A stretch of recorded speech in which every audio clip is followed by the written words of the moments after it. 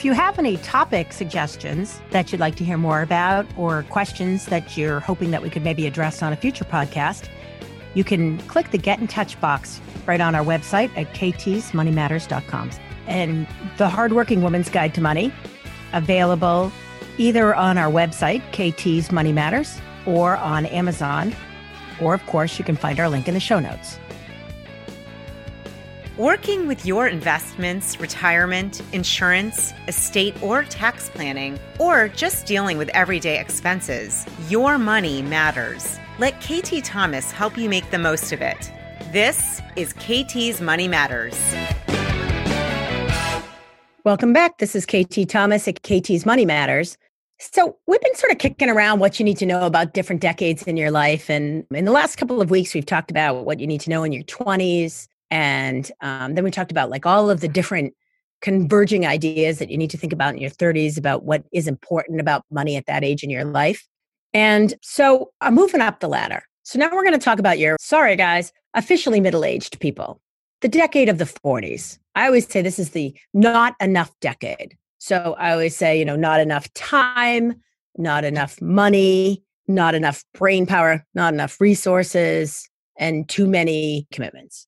So for you that are in your 40s, I don't have to tell you how hard it is.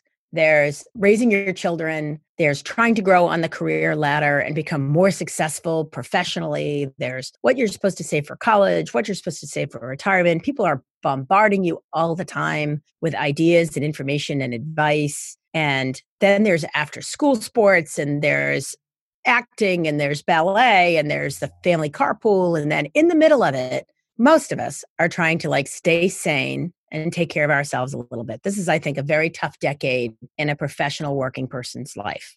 By now, you think you're actually supposed to know everything, which I always think is kind of part of the problem. By the time you decide you're actually supposed to know everything, that's usually when it's time to be asking the questions. So I see a lot of people in their 40s have made some big mistakes along the way, have survived, and are worried about making those same kind of mistakes later, but have maybe created some bad habits along the way that just keep setting them back. So one of the things I see with people in their 40s is, in general, too much debt. So in your 20s, you're willing to live on ramen noodles. And in your 30s, you're willing to be careful about everything because you don't make a lot of money and you're trying to do a few things and you haven't bought a house yet and you've got ideas. But by the time you get to your 40s, you feel deserving. Like, come on, I have been working really hard here. I don't really feel like I'm getting all that far ahead. I still owe a lot of money. I have a big mortgage. I have 2.5 kids. I haven't been on a great vacation in a long time. I work extra at my job and my boss doesn't even seem to realize how great I am and how much they should be paying me more. And I often in my 40s feel stuck financially, maybe stuck professionally too. And that might be part of it, but just too many jobs and no time. This is when I think people make the most financial mistakes, mostly because they don't have the time or they don't perceive they have the time to figure out what the right way it is to handle it. And so, it's funny. I was talking to a friend of mine today about money, and I said to her, it's sort of like dieting. And she goes, well, how do you mean? And I said, like when you're trying to diet and you're like, yeah, I shouldn't eat that. Yeah, I shouldn't eat that. Yeah, I shouldn't eat that. Yeah, I shouldn't eat that. But most of the time what I am is, well, how bad could that be? I mean, I'm only eating this one thing. It's not like I had something bad at breakfast. If I have this thing at lunch, that'll be all right. And, what happens is over time, most Americans gain weight. I mean, I don't think that's a news flash, but most Americans also grow their debt, like on a really regular basis in America all the time. Not because they're crazy. They're out there buying things they can't afford all the time. But what they are is they're buying things over and over and over again. And money has become very opaque. Like you don't even carry bills in your wallet anymore. You carry a card or you put it on your Apple Pay or whatever it is. You're not really attached to your money. And so it's amazing how quickly it goes. And you go, I'm making way more money than I thought I could make. And I look at it where it goes and I go, I don't have enough money. And so the slowing down to pick things, I think is really hard in your 40s because there are a lot of competing things for your time. But this is actually when it's the most important time in your life to be that way.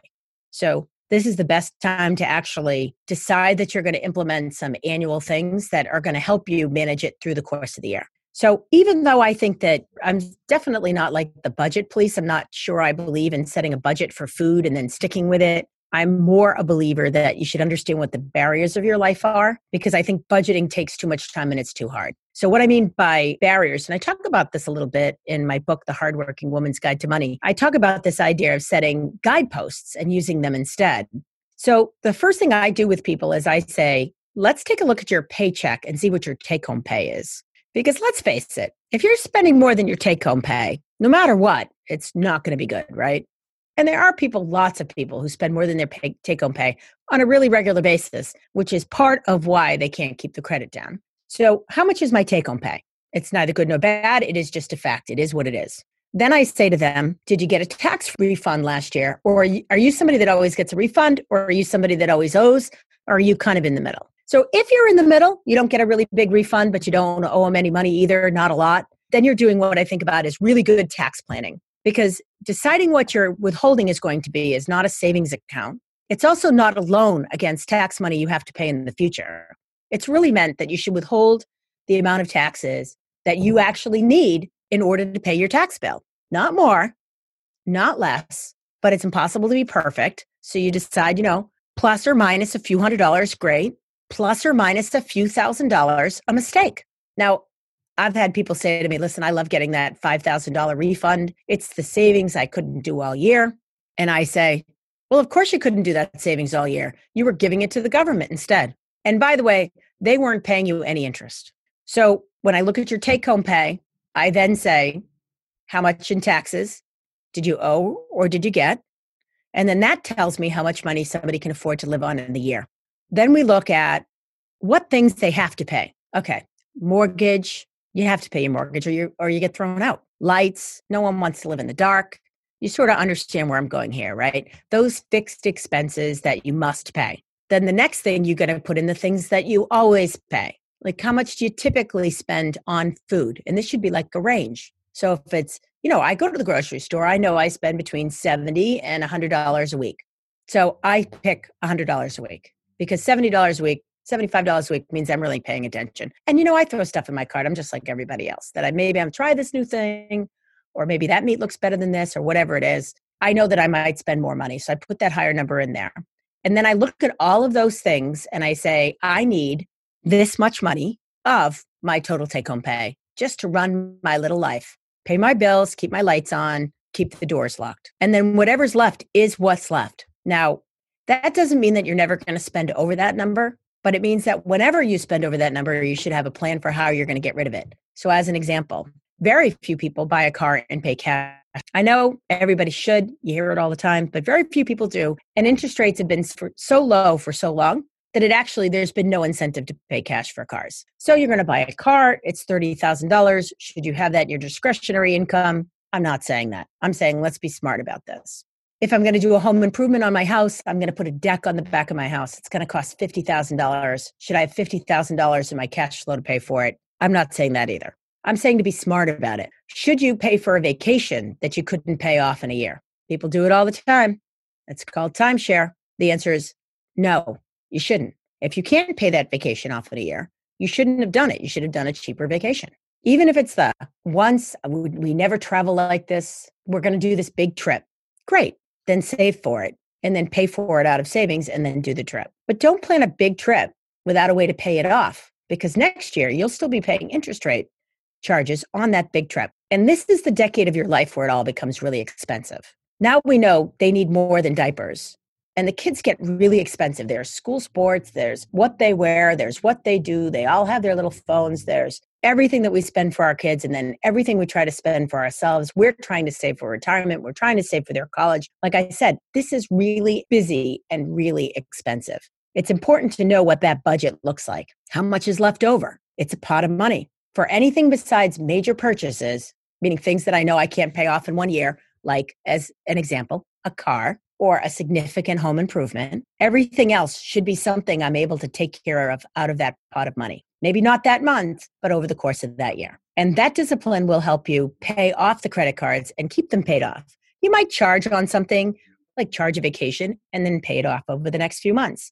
But if you take a vacation in October and Christmas is coming up, that credit card should stay in the wallet because you really can't afford to do both. You need to be smart about picking what you really want and what you don't really want. Now, I want to talk a little bit about college because I think that at 1.4 trillion in student loan debt out there, it's now the second highest category of debt in America. And mostly that's because when people were in their 40s, they didn't decide saving for college was important, or they thought when the financial aid people told them that all they had to do was come up with the expected family contribution, they believed it. And so the expected family contribution used to lead, or still does actually today, lead people into believing that that's all they're going to have to come up for their kids' college. And what they found out was that's actually not true. They have to come up with that, and then they have to be willing to borrow the rest, and they'll lend you the rest. They call that aid. I actually call that a loan. So a lot of times in their 40s, people say, can't afford it. This is my favorite quib about 40-year-olds. If I save for them, is this going to mean they're not going to get college financial aid? I hear all the time that if I save money, it's only going to get lost. And I say, if you save money, it only means that you're going to borrow less because they're not giving you the money anyway. The amount of student grants is fractional of the amount of total financial aid. Don't believe me?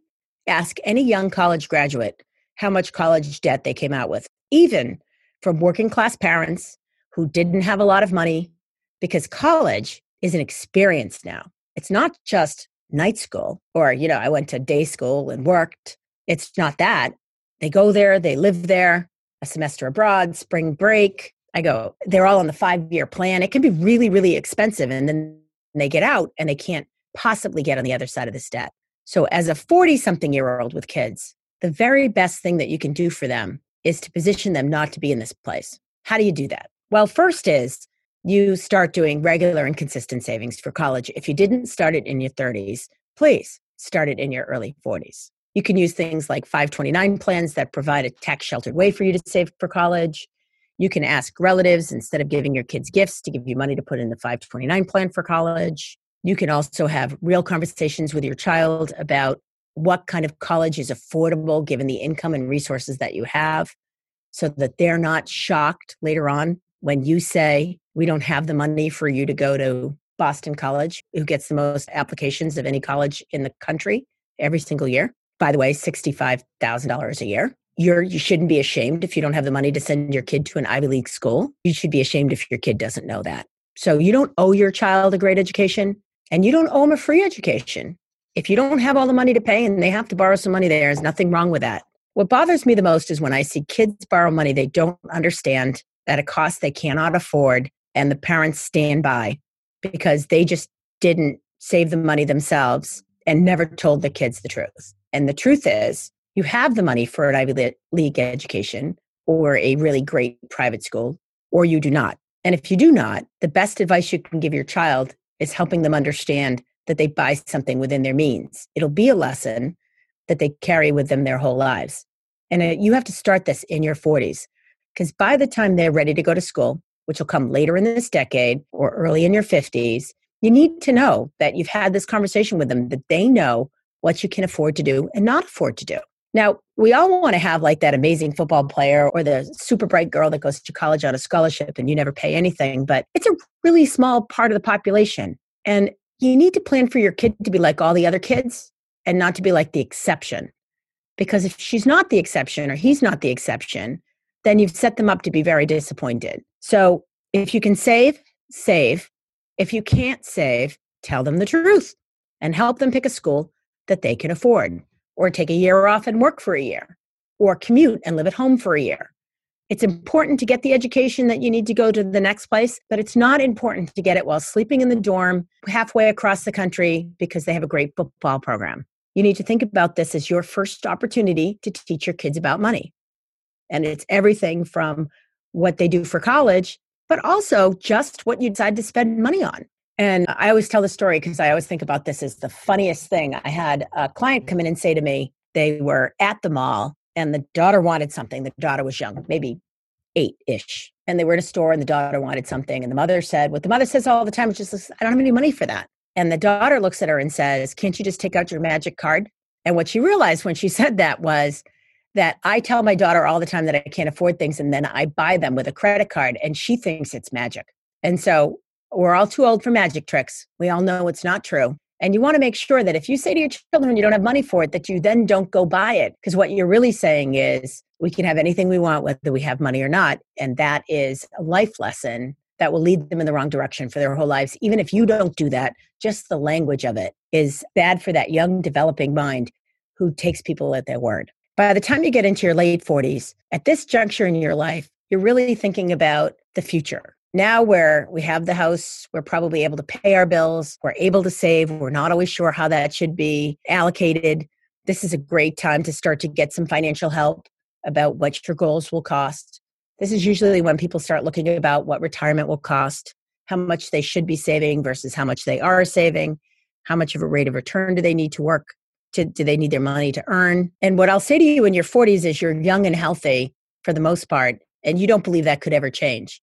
But you're going to find out when we talk about your 50s that change sometimes comes at you quickly. And it starts in your late 40s where suddenly things in your health of you or your friends or the people that you know and the people that you love suddenly starts to change. And you start to realize that there's no time like the present to get your financial house in order. Thanks for listening to KT's Money Matters with KT Thomas. For more information, past episodes, and show notes, go to www.ktsmoneymatterspodcast.com. Make sure you subscribe and recommend it at iTunes, Overcast, Google Play, or wherever you get your podcasts. This podcast is a part of the C-Suite Radio Network. For more top business podcasts, visit c-suiteradio.com.